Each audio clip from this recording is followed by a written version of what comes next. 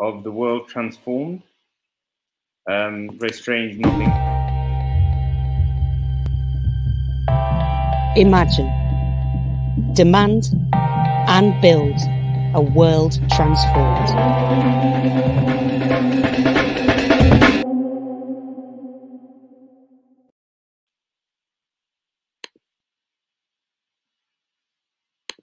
Hi, my name is Akram. I'm your host for the evening, and I work at Migrants Organised as the campaigns officer. I just actually began the introduction and then realised that I was being cut off in the middle of it. So anyway, welcome everyone. It's great to be here with you all.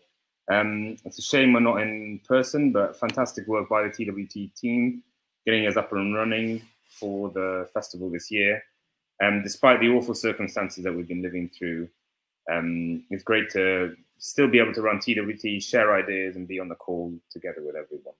As I said, I work at Migrants Organised. I'm the campaign officer there, and I'm going to be introducing our speakers and running us through some of the technical, procedural things about this evening, how we can interact in the event, and trying to keep it focused around some of the practical questions that we as organisers, people on the left, people concerned with social justice perhaps need to be thinking about and asking at this time when political action is so necessary and needed.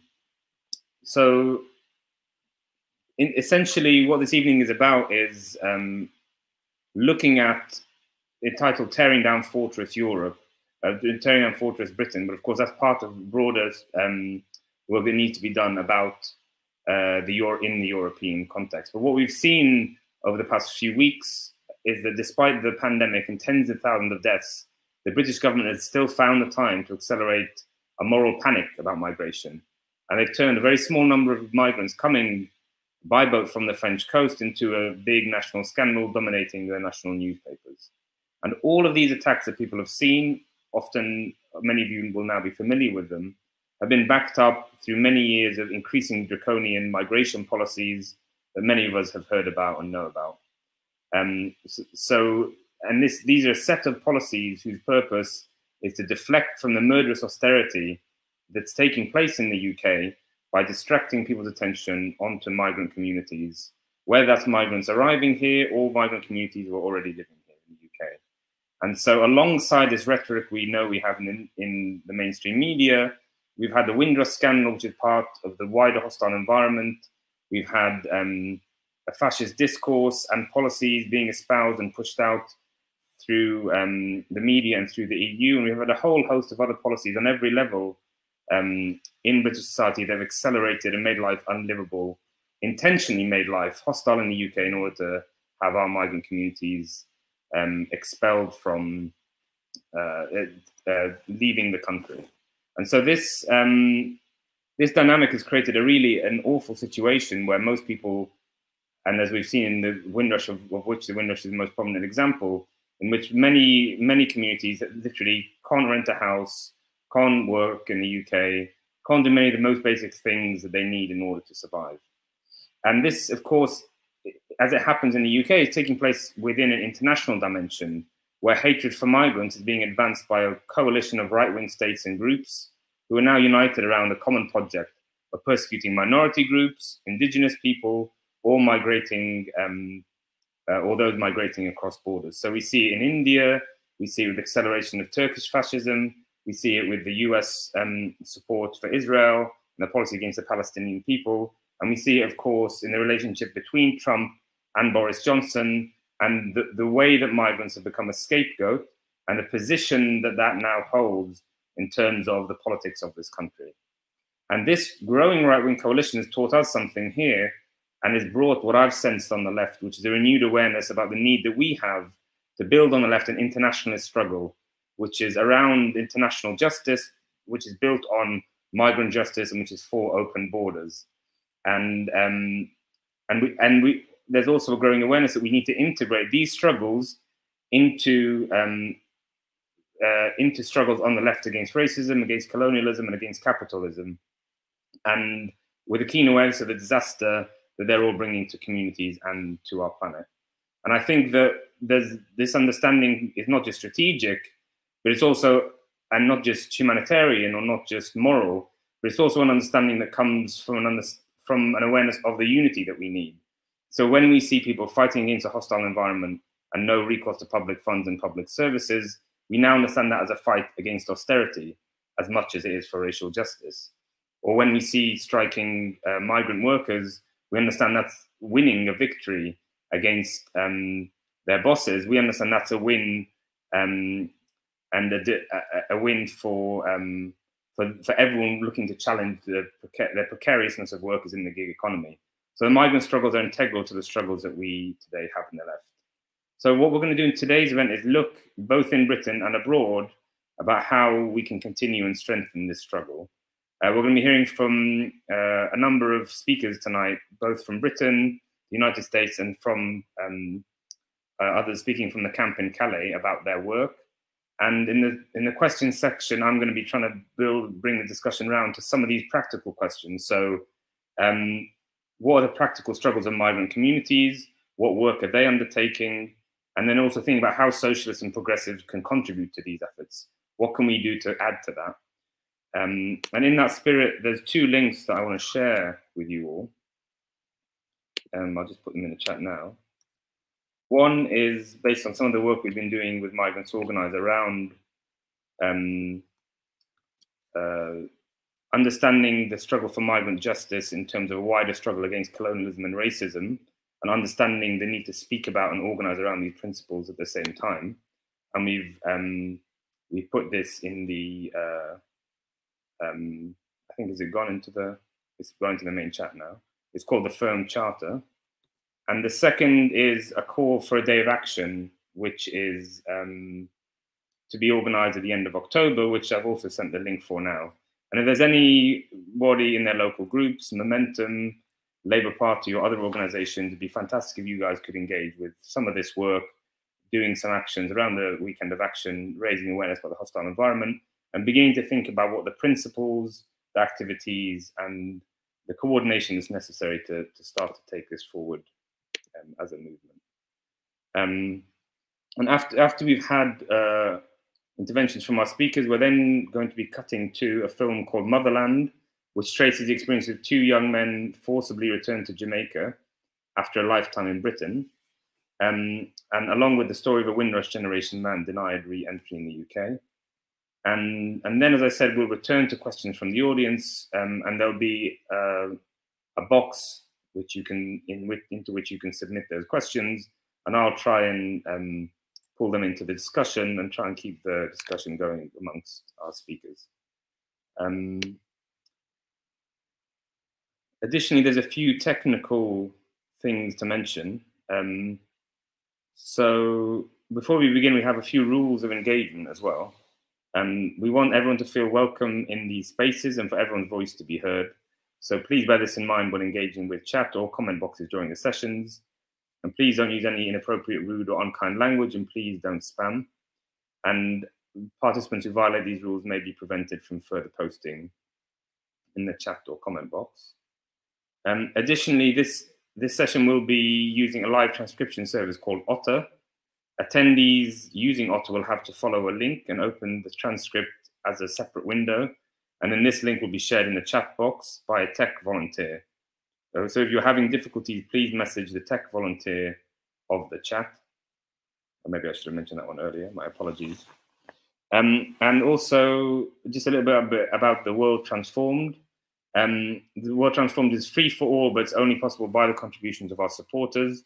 If you're able to, please consider supporting us by clicking on the worldtransformed.org/support to help sustain our work all year round.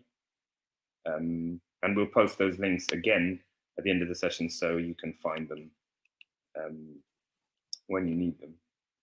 So I think that's now to speakers. So I've got the great pleasure of introducing Belle Ribeiro-Addy, who's a Labour MP for Streatham. She's also the co-chair of the Socialist Campaign Group of Labour MPs, and she's a former Shadow Minister for Immigration. And over to Belle. Thank you, everyone. Thank you so much for inviting me to speak. I want to start by talking about the Windrush generation. I think in their case, I think the phrase "justice delayed is justice denied" is one that rings completely true, because still, after all of this time, they haven't seen the justice that they deserve.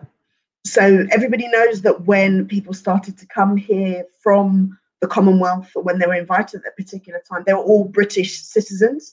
And just a reminder, it was all over the Commonwealth. This means people weren't coming just from the Caribbean, but from Pakistan, from India, from Nigeria, from Ghana, where my family are from. And they all came with Britain as the motherland, working on public services, helping to rebuild this country. And when they got here, they actually even came with passports which said they were British. But, you know, fast forward a few years, a few decades, and see just how many different pieces of immigration legislation has been put down, slowly getting to a place where in 2012, it got to hostile environment legislation. In 2014, the Conservative government literally pulled the rug out from under the Windrush generation and changed legislation which allowed them to be in this country.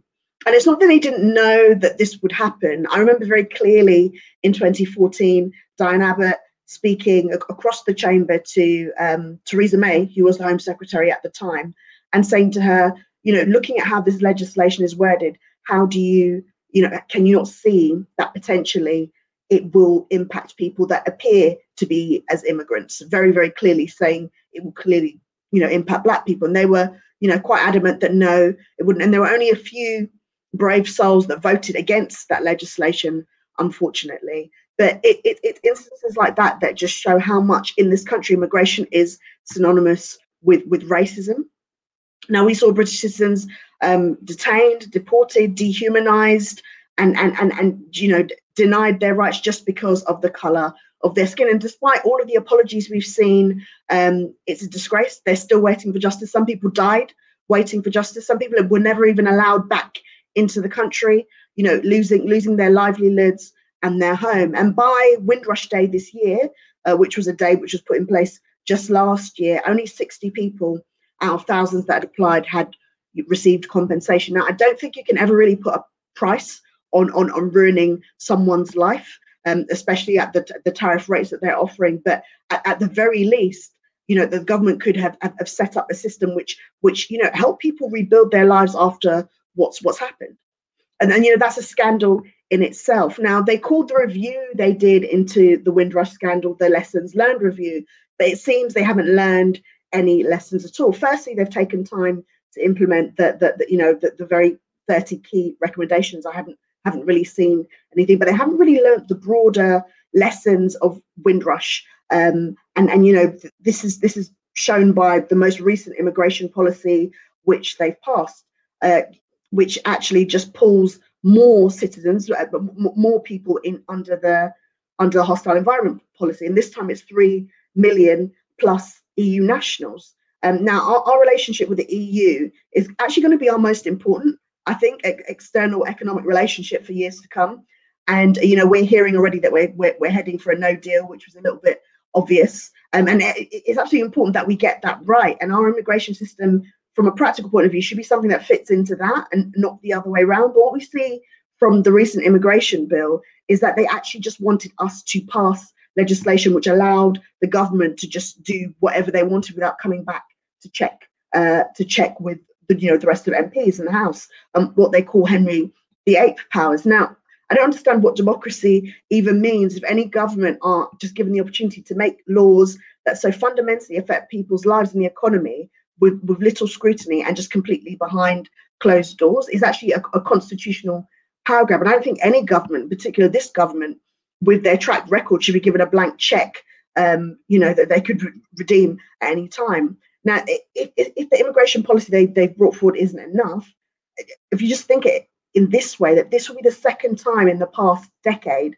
that a Conservative government has retrospectively changed the rights of migrants after they've entered the country, after they've lived here, after they've settled here, had children here, opened business here, paid taxes here.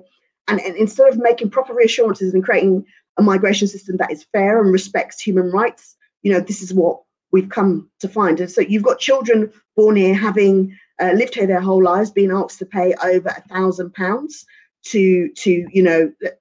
to be British nationals if they weren't born to a British national. And you see families have been split apart because of the arbitrary immigration threshold, and they've continued with the no recourse to public funds policy, even when the courts have actually said that it's unlawful due to the coronavirus, and the coronavirus has shown that it's inhumane, and the Prime Minister didn't even know that it actually existed. And they've been detaining people for months on end, even torture victims and victims of trafficking, longer than any other country in Europe, and only to eventually release 70% of them, meaning that private companies like Serco and G4S are quite literally profiting off the misery of people who should be allowed to remain in this country. And even if they weren't looking at it from a humane perspective, if they were to look at it from an economical perspective, this new points-based system they're proposing wouldn't even work, because 69% of the EU nationals already here wouldn't be allowed to come into the country, wouldn't be eligible under these rules. And they continue to go along that line of calling them low-skilled instead of calling them low-paid. And I think that's an absolute disgrace. There's no such thing as low-skilled work, just low-paid work.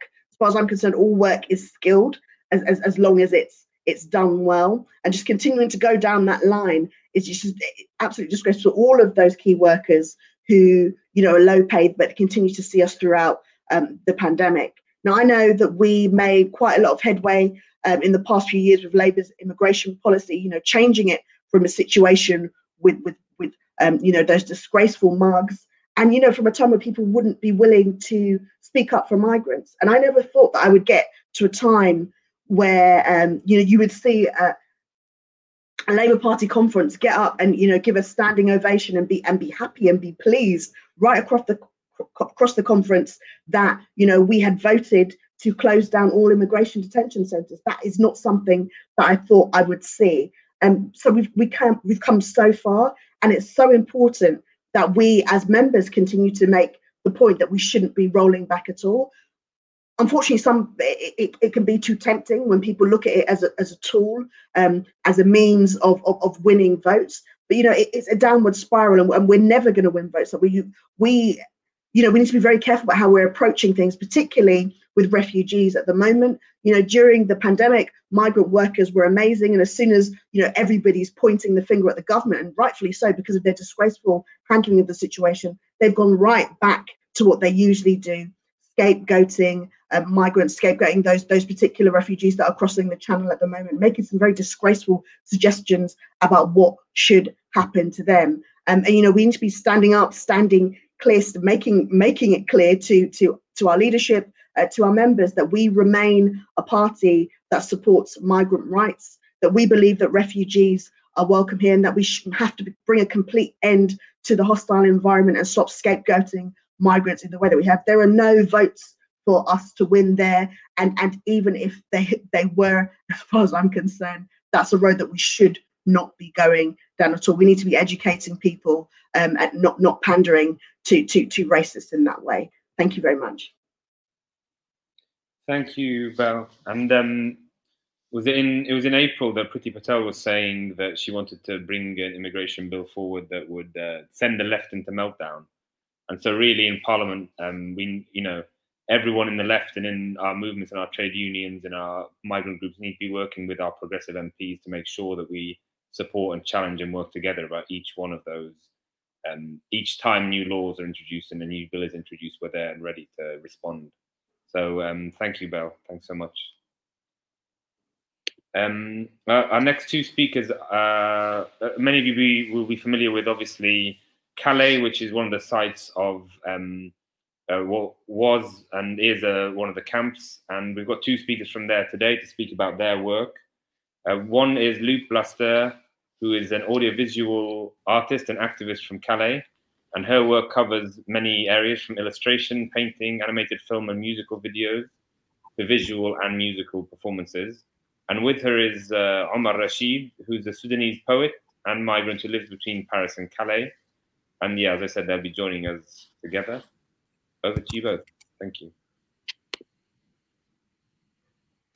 Hi, everyone. So thank you for having me. So I'm Loup. I'm based in Calais. I'm an artist and activist here. I was born here, but I studied away, and then I came back about 6 years ago in 2014. Since then, I've been involved in solidarity and activism, and it was also a turn in my artistic life as Calais became like the main topic of my work. I've documented in many ways the life in squats, jungles, and people living in the streets, working on an alternative representation and focusing on the people and the individuals who are stranded here. So with the years, my perspective and knowledge have changed a lot, because first, what really shocked me was the difference between the media coverage, the official communication of the authorities, and with the reality that I met. Because I went on the ground and I spent time in the squats and in the jungle, and I saw with my own eyes and talked to a lot of people. So I realized there was a lot of lies and manipulation of the public opinion.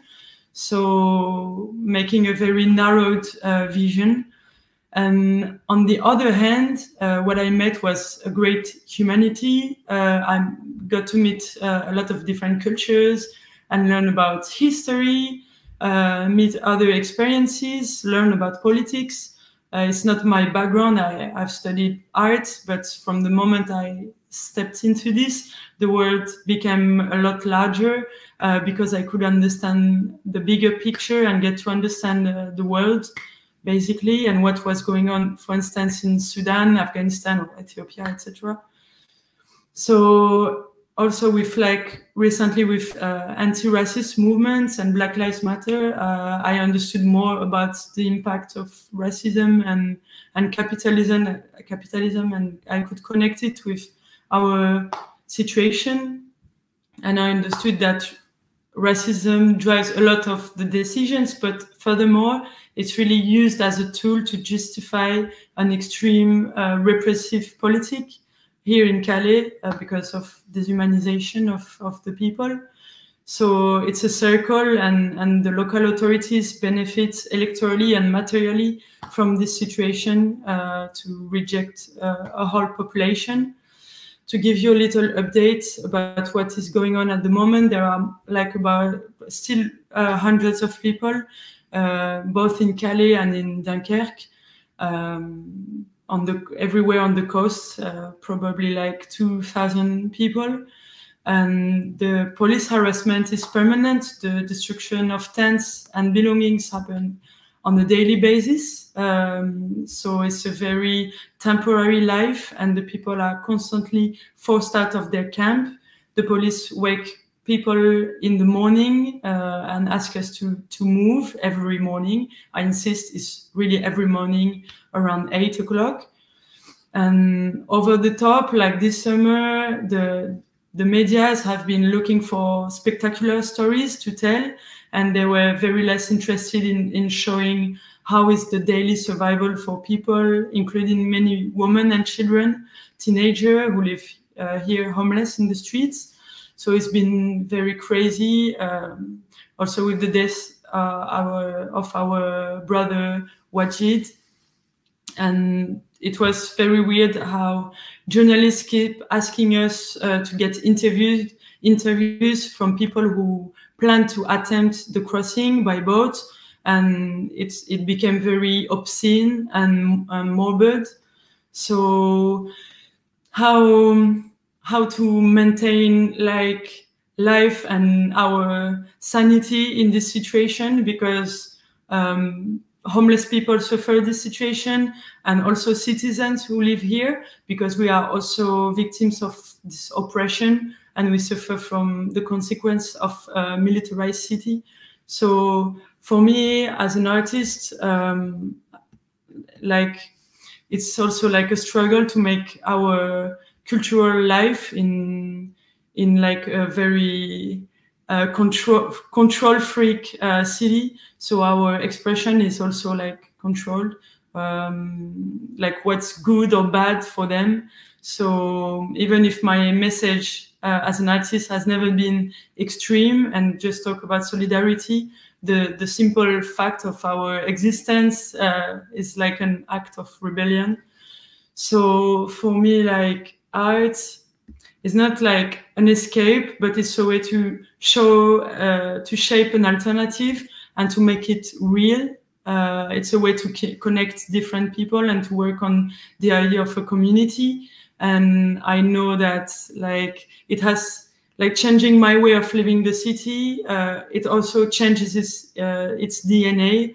So art helped me to represent what we are and our reality, and to step away from the emergency and to look at like a bigger picture. So nowadays it's what I try to do is simply like being an alternative. I've said what I wanted to say. Just one last thing, we are preparing a mobilization, a protest on the 26th of September. So we want to call everyone on the 26th to join us, and yeah, we're gonna do things here. So if people want to join the call there in the UK or to come over, we are looking for like speakers and people to support us. So it's a call to anyone here. Yeah. And I will let my friend Omar to speak. Okay. Hello, everybody over there. And my name is Omar. I'm from Sudan. Right now, I live in Calais, in Jingle. So I'm very proud. I'm very happy to be with you at this moment. And I'm really very happy for inviting me and share me with really very, important topic concerning refugees.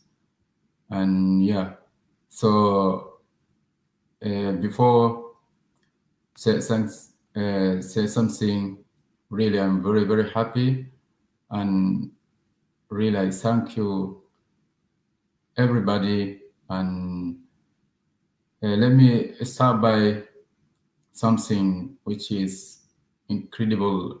I did it during the time our friend, which is Windrush, when he died in the sea. It's like a short poem, but I hope it will be really very effective and excitable for you. And really, it's very, very important to look at this side, and especially for the side of those young, refugees who are dying in the side of sea. So I said to my friend, farewell and goodbye, friend of mine, stay well. I became too far from you. My days have been ended, but remember me and the days we spent together in Jingle. Yes, this is the life. Sometimes it's sad and sometimes it's happy. I hope to see you next time, but I think it's impossible. I have not luck to cross to go England, but you don't give up. Try to success that line and say hello to Half Moon Street when you reach there.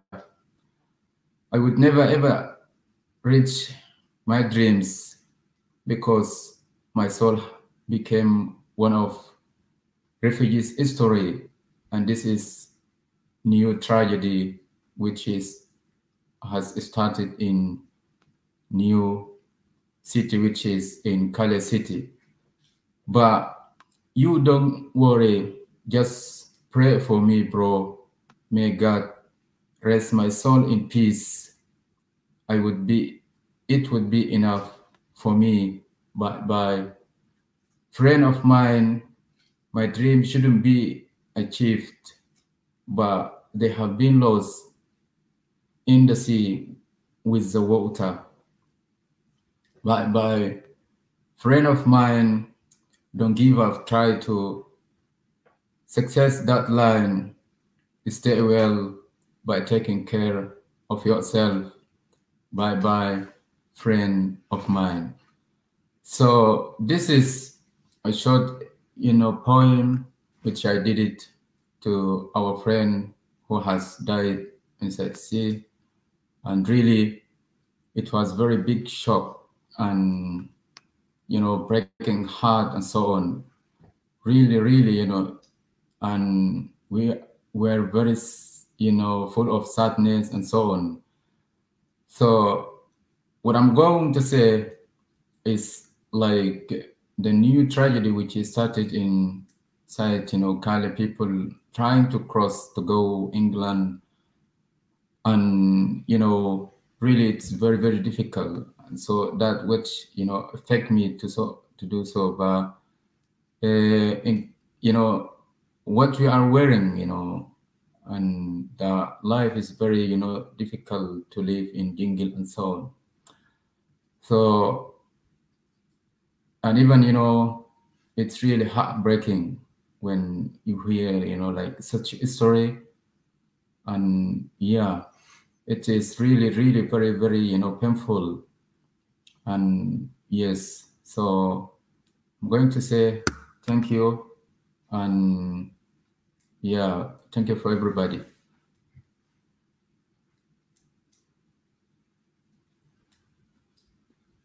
Thank you, Loup and Omar. Thank you very much for your poem and your intervention.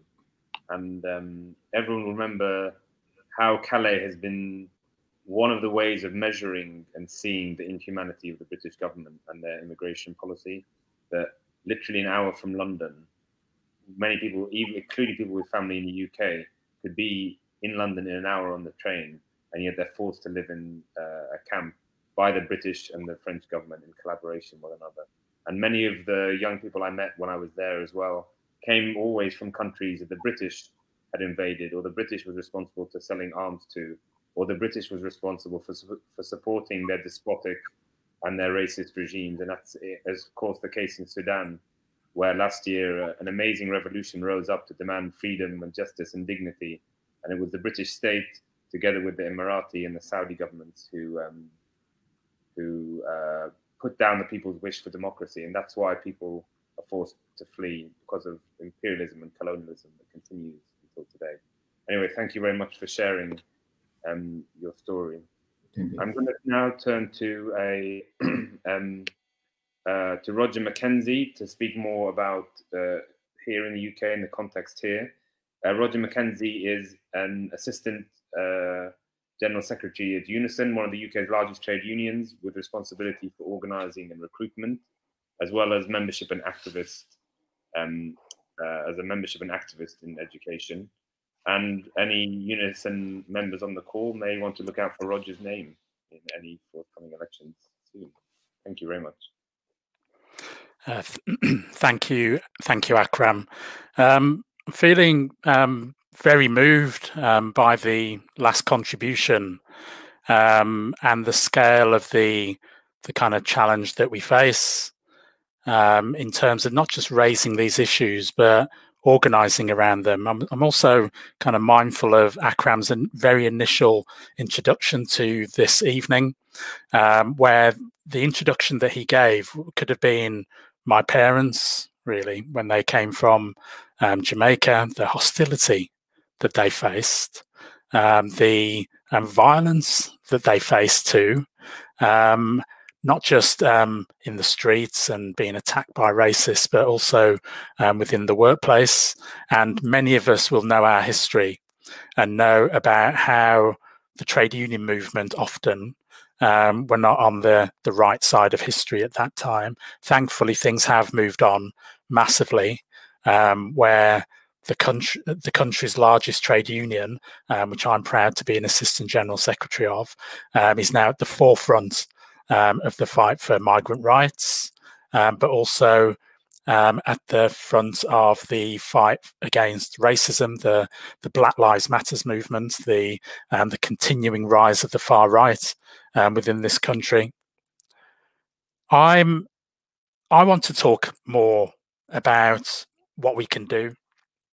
I'm an organizer, as Akram said in my introduction, and I'm always looking to see, well, what are the lessons that we can draw internationally and from this country around how migrant workers have not just waited for somebody to do things for them, or to even show solidarity, because that's not always been forthcoming in many countries, as we know, but what they've done for themselves to build movements for not just to stand up against the attacks that they're facing, you know, kind of defense organizations, but organizations that promote migrant rights, that assert the rights of migrant workers to be human beings, to be treated as human beings. And I'm quite often reminded in these sorts of discussions about the Memphis sanitation workers strike of 1968, the strike that Dr. King was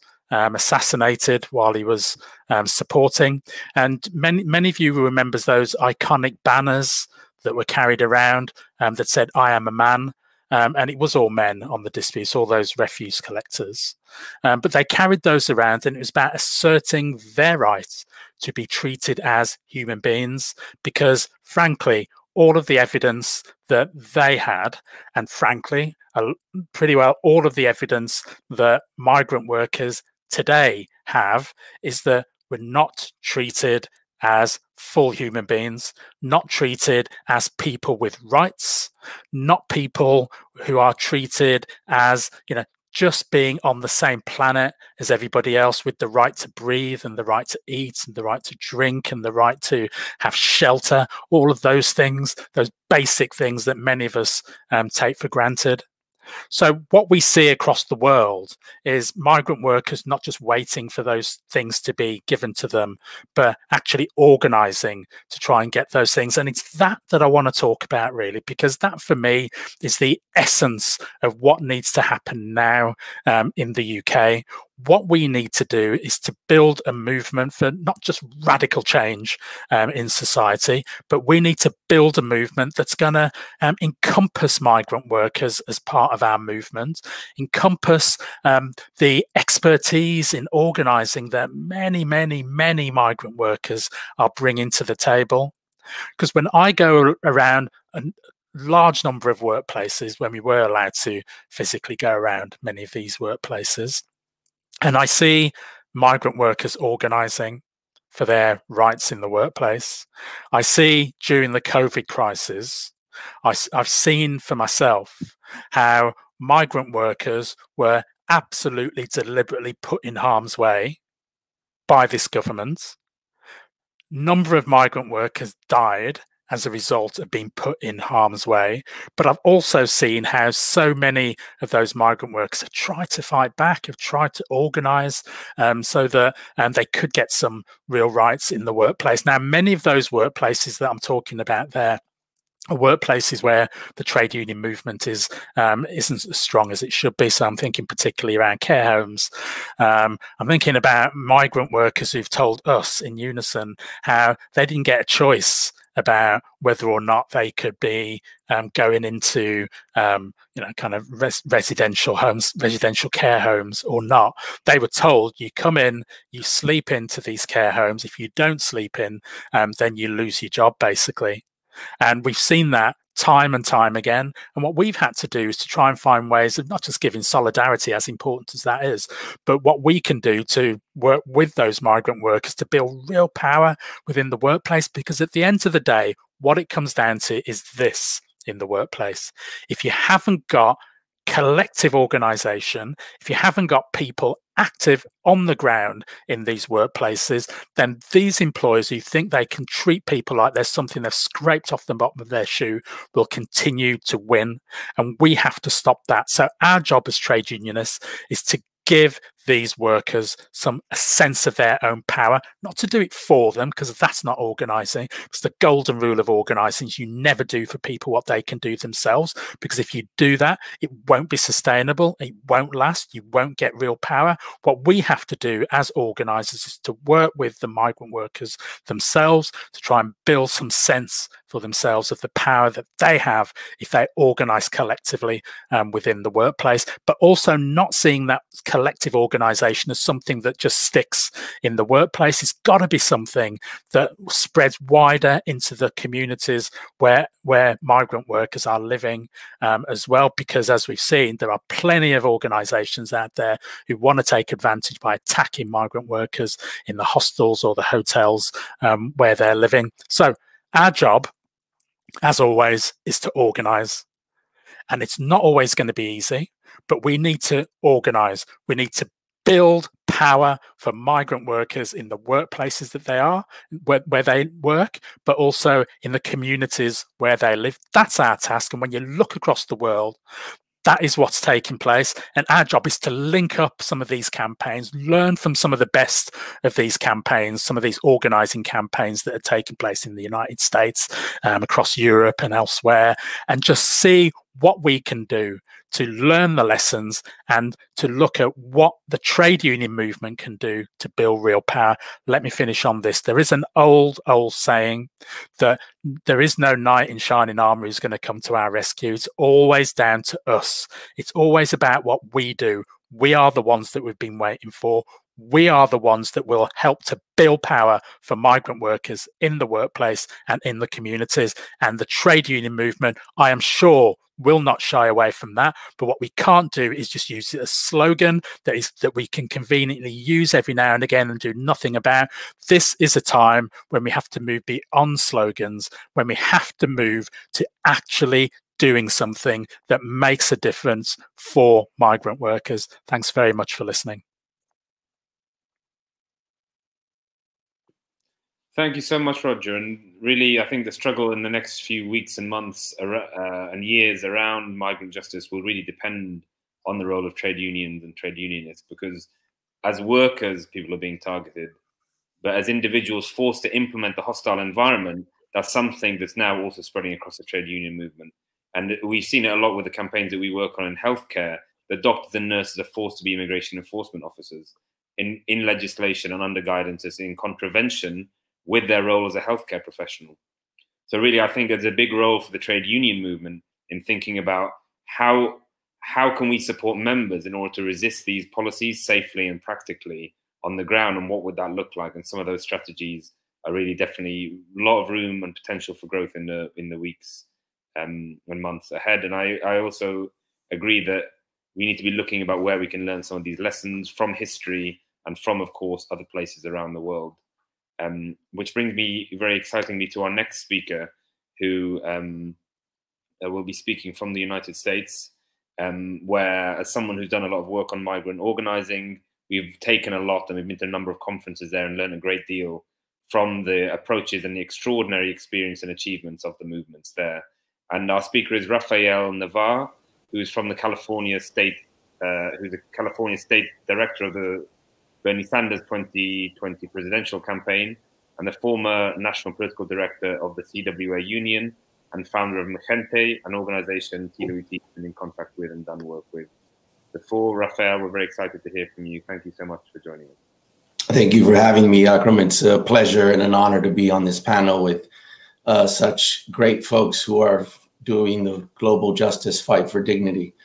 You know, I want to start off saying I'm not going to talk about the brutality that we've been seeing in this country in regards to federally immigration and Trump and the rise. And I think, you know, that was something we can talk about later. But I actually have a story of hope, as you mentioned, Akram, that is rooted in actually my life history in this country. And, you know, one of the things, you know, I was born in East Los Angeles, California, and my family migrated from Mexico. And our story is really, my story is really tied to this organizing in immigrant communities. But before I get into the story, I really want to talk about some contextual pieces so that folks can understand. Maybe folks already know how government power is exerted in the US, but I think it's important to ground the conversation in this. And so in the US, as some of you might know, we have states that have an enormous amount of power and say in how policy is enacted that comes from the federal national government. And so governors and their state legislatures actually really can translate what a federal policy will look like. So for example, when Obama was able to pass the Affordable Care Act, that looks very different in a state like California, that is now one of the most progressive states in the country, where they've really expanded healthcare. You have community health clinics, et cetera, versus states in the South and Texas, which completely make it difficult for people to actually have healthcare, completely limit and restrict people's access. Even though you have one federal law, it looks completely night and day in two different states. So it's really important for folks to know, because I know in the UK, it's a little distinct, right? You have a centralized NHS, and it kind of, all of that decision is made in the federal government mostly. And then it's, how you see it is pretty centralized. Here, it's very different, and the states have an enormous amount of power. The second contextual fact before I get into the story is California, the state that I was born in, is a massive state. There's 40 million residents in that state. It's the 5th largest. If it was its own sovereign state, it'd be the 5th largest economy, larger than the UK. And so it's a significant amount of resources and population. And when you combine it with the state of Texas, both of those states alone have more of a population than the UK, and their economies are massive. Now, to the story is, California now is a leader in progressive policy. California now is expanded not only immigrant rights, but is leading the charge to combat the gig economy and exploitation by companies like Uber and Lyft. You might have heard that Lyft shut down precisely because of the legislation that was pushed in that state. Now, that reality that has currently exists in California is completely different, and it could have been a different future had we not organized. When I was in high school in 1995, essentially the first, we always say the first Donald Trump was a governor, Pete Wilson, from the state of California. Mexican and Latino population in California and the Southwest is always big, but it was really expanding in those years. And essentially a lot of the white power capital structure of the state was trying to curtail our ability, just as other folks have talked, of access, of being able to be full-fledged, citizens, being considered and respected as a full human being. And so they did a really grotesque law that was anti-immigrant in California. We lost that fight.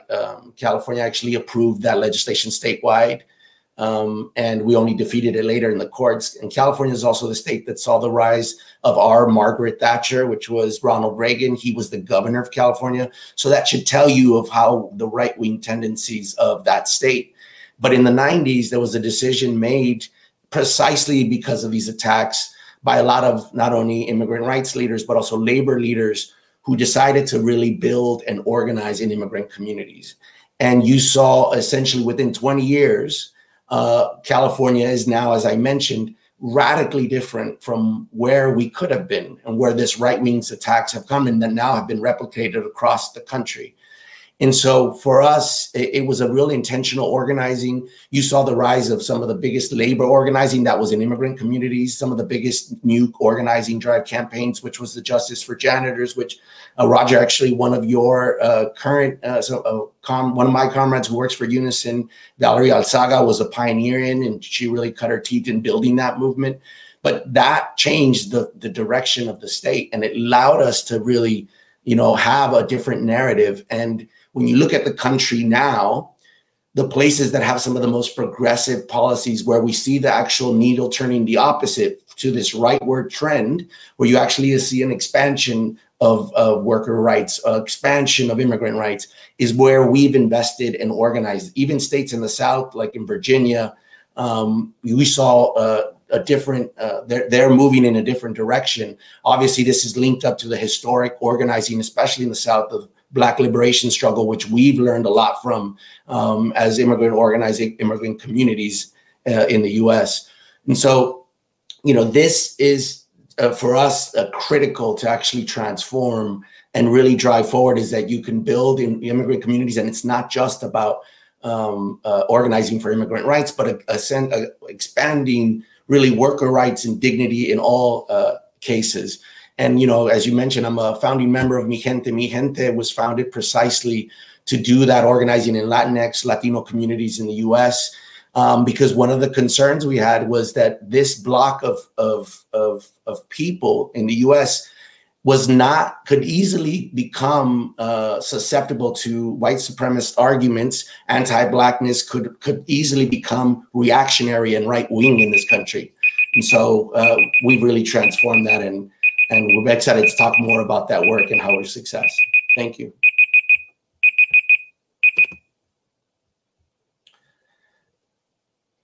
Sorry, I thought there was a smoke alarm going off. No, that was my timer, and I didn't know it actually happened. No, man, don't worry about finishing the. That's why I was like, let me cut myself. Thanks so much, Rafael. And actually, all of what you said in the first part of your contribution was something we have learned a lot from, because in the UK we have separate NHS trusts, and we have local councils, and we have regional government and government in Scotland and in Wales, which is much weaker than the US. Mm-hmm. The principle we took from that, at least with a lot of the organizing discussions we had with comrades there, was that we must mobilize every sector, every group of people we can, from the bottom up, our neighbors in our communities, our politicians, and our local council. Even with a weaker legal and political framework, how can we mobilize them to bring them on our side? Because we need mass numbers to win, and we need a wide-scale resistance. So that's definitely one of the big lessons we took, and thank you for sharing a bit more about that. So the final part before we move on to our questions is this wonderful film we have the opportunity to see this evening, which is a little, I think it's 13 minutes long or so. And the film is called Motherland, which traces the experience of two young men forcibly returned to Jamaica after a lifetime in Britain. And it's alongside the story of a Windrush generation man denied re-entry into the UK. And through the personal accounts of those who have had their British identity questioned by the state, Motherland kind of explores what it really means for someone to, quote unquote, go back home. And the film is directed by Ellen Evans, an award-winning filmmaker whose work is screened at international film festivals, including Sundance and SXSW, South by Southwest. The film was released in June 2020 as part of the Uncertain Kingdom anthology, and it got positive reviews from the Financial Times, Evening Standard, and The Guardian. It's available now on the BFI Player, Curzon Home Cinema, and others, but I think we should have the link plonked in the description for you all so you can see it.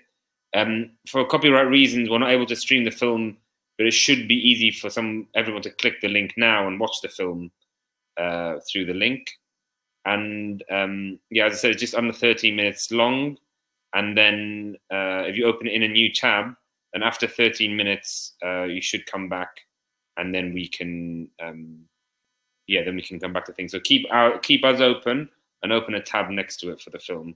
And when we come back, we'll have time for comments and questions. So please think about them, and we'll start collating them for that section of the event. Thank you.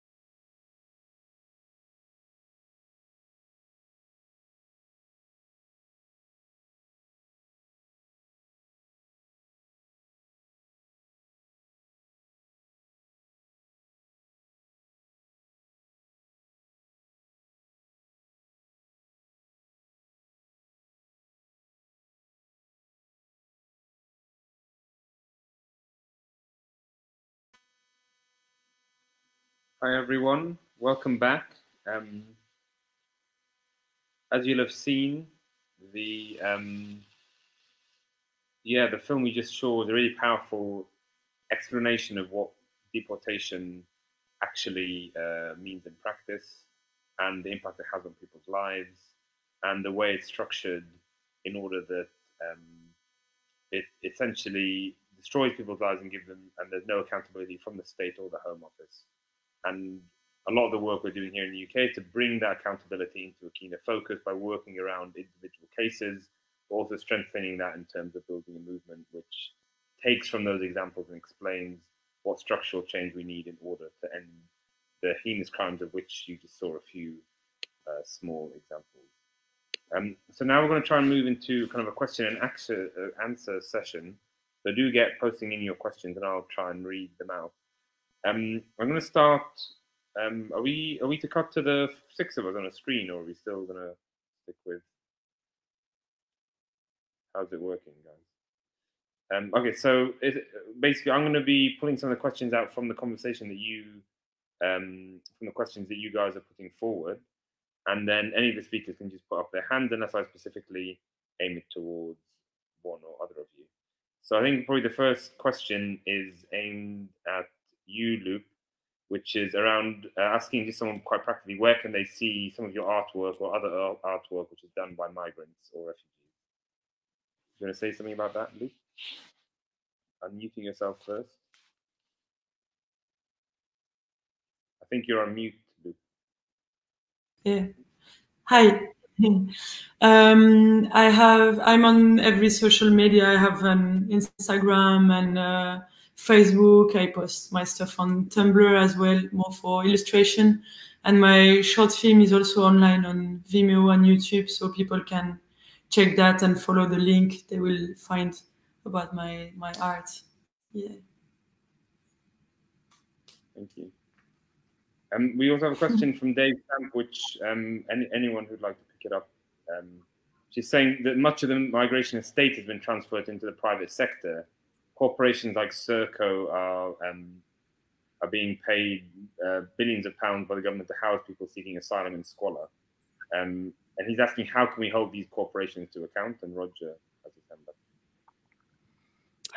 I don't think you can hold these companies to account. I think the whole point is that these properties, this work needs to be brought back under democratic control. I mean, that's the issue.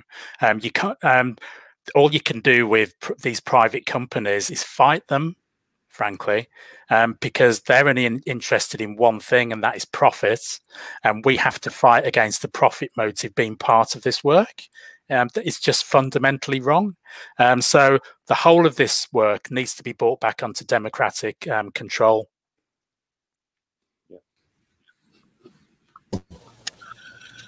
If I could just add something to, I think, McKenzie has launched a campaign against Palantir. Palantir's massive IT company who's basically managing a lot of the essentially the raids and deportations of immigrants, but it's also actually part of building up the surveillance state. And one of the things that was interesting for us as the campaign has expanded is that we've actually seen there's been some folks across the spectrum who are anti-immigrant on the right side, but care about surveillance, who have now started to actually join in to actually rein in companies like Palantir. So I just wanted to add that I think it's important to see these moments of unity, even if there's massive opposition to the values of those folks, but that there is actually some things that can actually build momentum and have unity with folks who are not normally aligned, that we've been trying to do. But I also absolutely agree with Roger. This is the bigger the bigger task of actually taking on power and exerting power, both at the state for us and the federal level. And Rafael, can you say maybe a little, if it's appropriate, about how you were able to do some of that?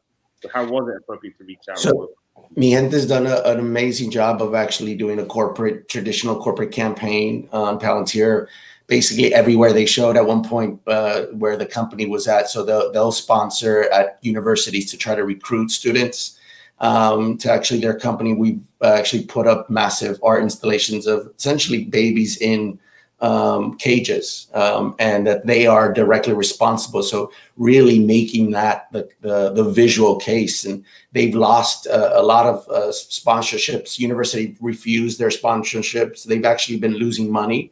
We've actually seen that. The problem here is they've lost some other clients that we've been able to move, but they're actually being sustained by the federal government. The federal government is actually expanding their services. That's where they're primary. And so it's been a difficult fight to get them, removed, or to get them to back off from their work. But we've definitely seen some inroads. And again, the biggest piece is raising consciousness and awareness of what Palantir is, what it does, and how it's actually helping to jail babies and children here in the United States. Fantastic. Yeah, and I think that there have been some discussions in the UK about G4S accommodation now provided by Serco. And sometimes when the company is so large, it's difficult because you don't know where to begin in terms of challenging it. But actually, it also means that it's weak in many different places, and the potential for building solidarity in the way you described is much greater. So, yeah, I think definitely some of those approaches would be relevant here as well. There's another question from Andy, who's asking, much of the narrative set out by the right-wing media and the Tory party is misleading, hyperbolic, or just plain false. Why isn't Labour leadership doing more to challenge this? And I guess it's worth, maybe this is one for you, Belle, but it's also worth kind of contextualizing how, on the one hand, Labour under Jeremy Corbyn was able to make huge advances and leaps forward in the kind of policies towards migrants. At the same time, there's enormous pressure exerted by the media. I remember seeing Diane give one of her speeches on migration, the launch of one of the papers she was delivering. And the first 5 questions were from the right-wing media attacking her, and she was slandered and misrepresented at every turn. So what kind of narratives and stories do we need to be telling about, I guess, class solidarity is part of it, that would be useful for this moment? And how can we bring that to the fore? I'd be interested.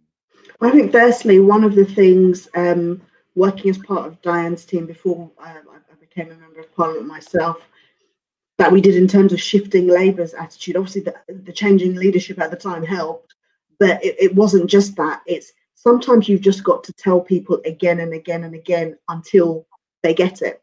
And I think part of the issue has been that when people try to make those positive cases about migration, because of the backlash they get, they all of a sudden think they need to change tack, or think about a slightly different approach, and that is the absolutely wrong thing to do.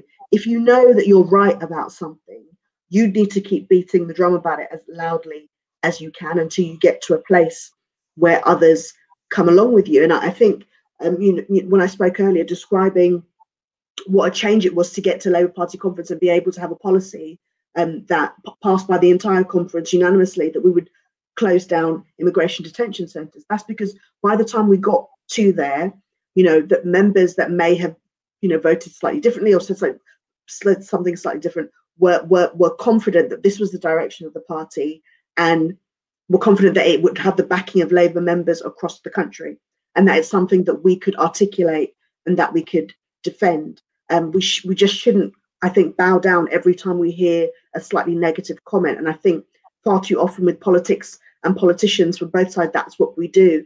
You hear people saying things such as, oh, well, it's not that people are racist, they're just really concerned. You need to look at, their concerns about how maybe their high street has changed because there's a Polish deli, or because they have more West African neighbours than they used to, and it's a cultural shift, and you need to look at the cultural issues and why they might find that a problem. But it's always been the case that people have used the presence of migrants in a way to scapegoat them. And I think if we did a lot more myth busting, being clearer about what the situation is for migrants in this country, not that they're necessarily getting everything that people say they are, not that there's all this free housing available to people, not that they're taking away, because that is a very key point of racism in itself, and you see how it's played out. The idea that to give somebody that looks like me something is taking away from somebody who is white. That's it. Any mention, even to say something as simple as Black Lives Matter, that idea is something that we need to break down. It's going to take education, but mostly it's going to take the political will to stand fast against, you know, these far-right populist ideals. Yeah, and I think that's where the debate, you know, that's where I think, to my mind, the biggest advancements have been made, because in the party, views have shifted considerably, and that wasn't always the case. And a lot was done around education. And, you know, you talk about the motion of the Labour Party conference. There were 3 or 4 other motions about internationalism, about the causes of migration, about anti-racism, that all tied into those same themes. So it was able, by the end, at least the many party members had a much clearer picture of what it was they were talking about, and why migration wasn't just some dispensable position that could be written on a mug or Edstone or whatever it was, but actually was central to our values as the party. And I think that point on education is precisely a really crucial one. That's something we need to definitely build on going forward in the party. And that kind of links to what Sonali is asking here, which is why is the wider UK left so resistant to centering anti-racist struggle, and what can we do to redress this? You know, was that your hand, Roger, going there? Because, you know, one of the discussions we've had with, you know, actually organisers in Unison, talking about building work there, they say that, you know, a large section of our membership are Daily Mail readers, and there's actually, you know, different views within our unions, and we need to work with a lot of our members around this kind of thing. So what kind of could be some of the challenges there, do you think, Roger? Well, I think we have to get away from this idea that just because you're in a trade union, that somehow you're a kind of, you know, rank and file socialist, kind of ready for the revolution type thing. I mean, it's just not the case. You know, people join unions for lots and lots of different reasons, and a lot of it is that they need some help and support in a workplace because they got a bad boss, but they often don't equate that across to activity within their union, and they don't often put that across to wider politics within you know, wider society and stuff. And that's just that end of the equation. But I have to say, something needs to be said about even some of our activists across the trade union movement, because I am fed up, actually, of a lot of people who seem to be really comfortable with slogans and really comfortable with gestures. But when it comes down to actually doing something, they can't see that there is any difference. So, for example, there's politicians, there's you know, there's trade unionists who will quite happily take a knee and say Black Lives Matters, remember George Floyd and all of that, right? Now they'll turn around and go back into the workplace and do some real harm to black workers, real harm, right? So slogans, you have to separate off sloganizing and what people say they're going to do and what people say they believe. You have to separate that off from what actually happens. And I have to say, one of the reasons why for so many black workers at the moment, the whole language around Black Lives Matters is so important, is because our experience is to so many people, whether they're inside the labour movement, you know, loads within our labour movement, but also loads outside of the movement. The evidence for us is that our lives don't matter, right? And that's the fact of it.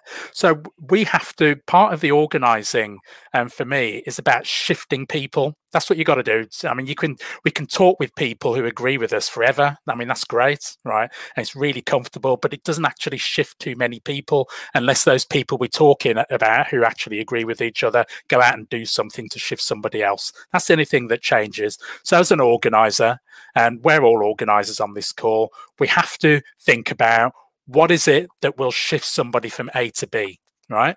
Whether they're in the trade union movement, whether they're in the Labour Party. Bell will have plenty of examples of people within the Labour Party who needed to be shifted. When I was in the Labour Party black sections years ago, we had to shift the whole party to even think about the idea that black people should have a voice within the Labour Party, right?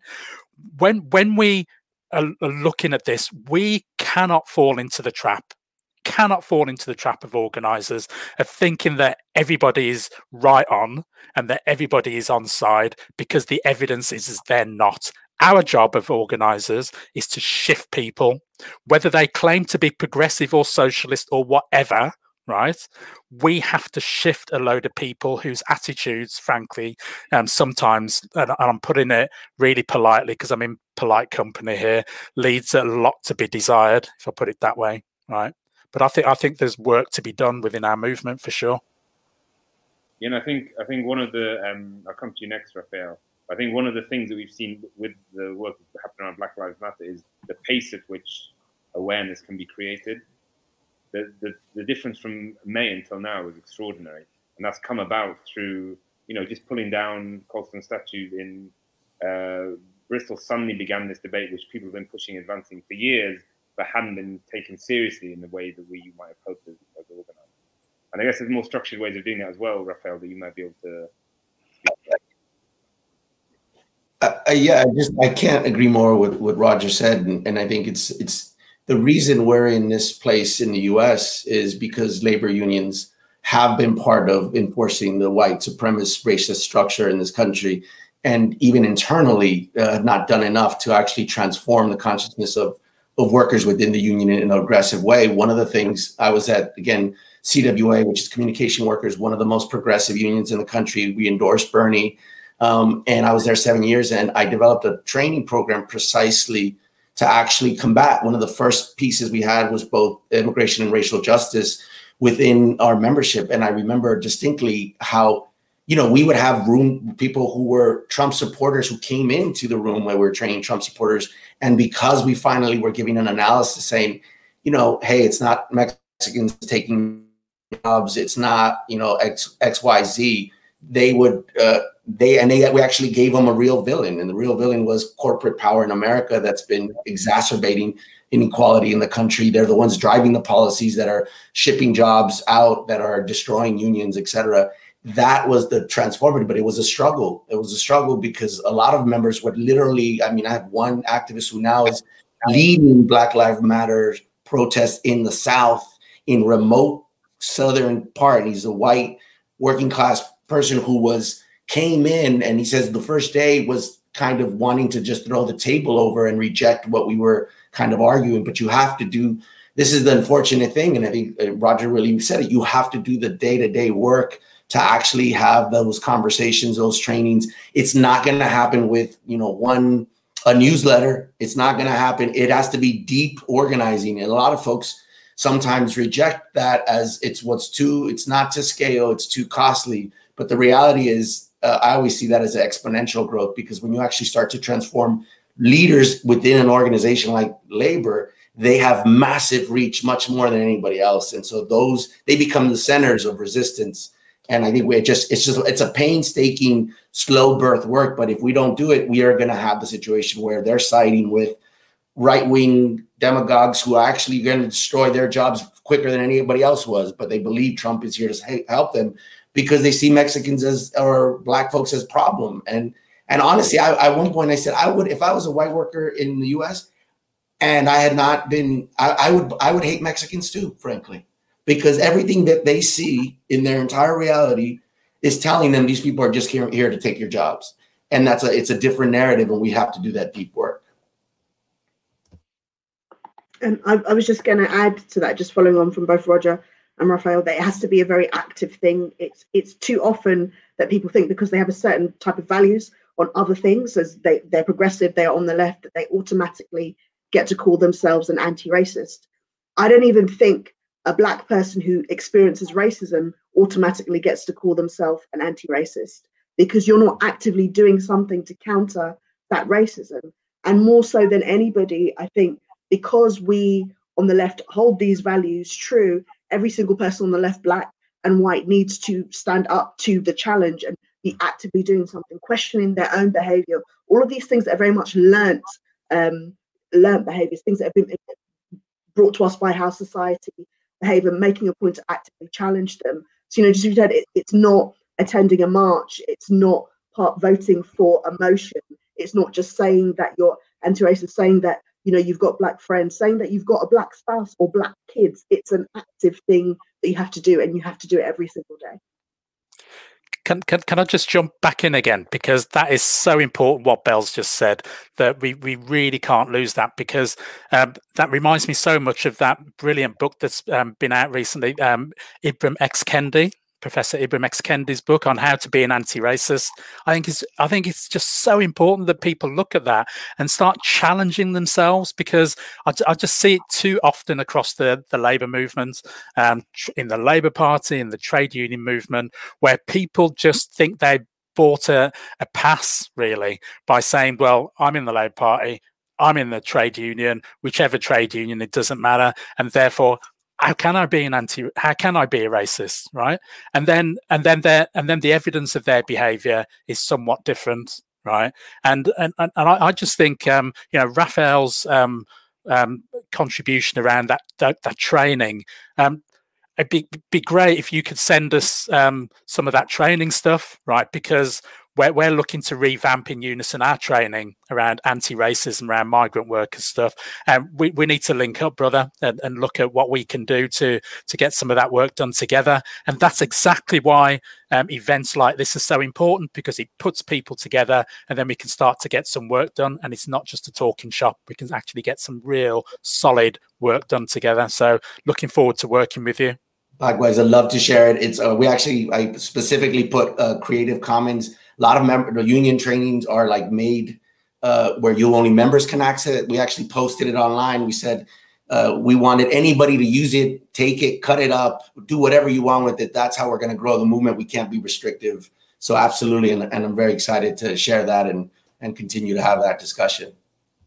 And I think that, you know, in the left and on society more broadly, a lot of the time it's around migration that the discussion about race becomes legitimized, because people use it as a euphemism for something else, or even if they don't think of it as such, they end up saying, you know, I'm not a racist, but the legitimate concerns line of argument.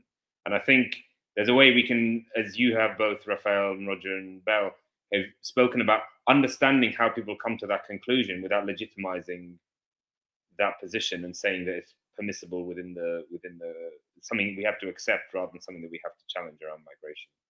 And that ties into the next question, and I bought us 5 more minutes so that we can just get to this final one, which is, what practical steps can we take to shift public attitudes in a pro-migrant direction? I guess maybe, Loup, you have something you want to say on this one, because your experience of being in Calais is going to be quite starkly different to what most people in Britain with very little knowledge or understanding, having just read some of the right-wing newspapers, understand about migration. What was it that for you was some of the most stark, shocking things that you saw, or at least what do you think are some of the important things that you try to do as an artist to shift that public understanding of what takes place in the camps or around migration in general? One thing I'd like to say about this is to people to not just do like humanitarian work, but try really to like go to talk to people and stuff, because we have like a lot of volunteers who come to Calais for like a week or 2, and they just, you know, they distribute stuff, but we stay in this circle of like a very like I don't know, I don't have the word, but like a circle of just like distribution. And as like an activist, we want to fight for like making people have more autonomy, because, for example, like a few years ago, between 2015 and 2016, in the jungle, people like cooked for themselves, and they could like, there is some actions that can like give them more autonomy and more voice. But I think that the first thing is to go and talk with people, and not just like, I mean, like humanitarian doesn't, sometimes it's not enough. I think for us, like we need to see beyond like the emergency and to think about like political actions and things. So, but like as an artist, I would say like, it's really, yeah, like just spending time with people and talk and enjoy also like small moments, sharing music and anything that's rehumanizing people, like sometimes it's just creating a bubble and a place where we can share, just like share a moment, you know, is sometimes also just necessary, I would say. Yeah. Thanks so much, Loup. And one final thing is I've just shared a final link to an organization called Stop Funding Hate, who do kind of corporate challenging work. You know, it's always this question about what can we do about the media? It's a fait accompli, they're so dominant. But actually, we, I think Roger's going to go. Sorry, Roger, we ran over. But thanks so much for joining us. It's a fait accompli that we can't challenge the media, but actually one of the campaigns Stop Funding Hate work on is to try to get companies to withdraw their advertising in the in right-wing publications. And they've had a lot of successes in challenging that and pushing that. And that's one way we can actually talk about, just on the level of media narrative, what we can actually do about pushing back on that front. But we've sadly ran over our time, so I'm going to have to draw it to a close. Thank you, everyone, Rafael, Loup, and Belle, and Roger, who's no longer here, and all the technical team behind the scenes who really pulled it together really smoothly. Really sorry we kind of got a little cut short. But thank you all, also the attendees, for joining us. So to continue the discussion, we've set up a dedicated space on the TWT community forum. So if you already set up your account, you can click the link that should be posted in the chat now to find a relevant discussion thread to this event. And if you're registered for the festival, check your email for the sign-up link to the forum. And remember that there's loads of events at TWT20, and they're filling up very quickly. So be sure to register for any that you'd like to attend as quickly as possible. You can make sure you're registered for the festival at the worldtransformed.org/register, and then go to the individual event you'd like to register for on the program. And just a reminder from what I was saying at the start is, if you've enjoyed the session and would like to work to help maintain to support TWT's work throughout the festival and beyond, please go to www.theworldtransformed.org/support and consider supporting the World Transformed. Two final links that I sent earlier. There's a day of action in October. Link will go around one more time. Please consider joining. There's a really good chance we can build a strong weekend of events and actions that will be really influential. And part of that work is built around this firm charter, big list of organizations and groups and individuals struggling to overturn the immigration policy in the fullest sense, including its colonial and its imperial roots. And that should also be being sent around now as well. So please consider taking action from this event, and hopefully the speakers and everything they've spoken about and everything we've covered today will give you some ideas and inspiration for how to go forward and do that. Thank you very much for joining. View the full TWT20 program and become a supporter today to help us deliver political education all year round at theworldtransformed.org.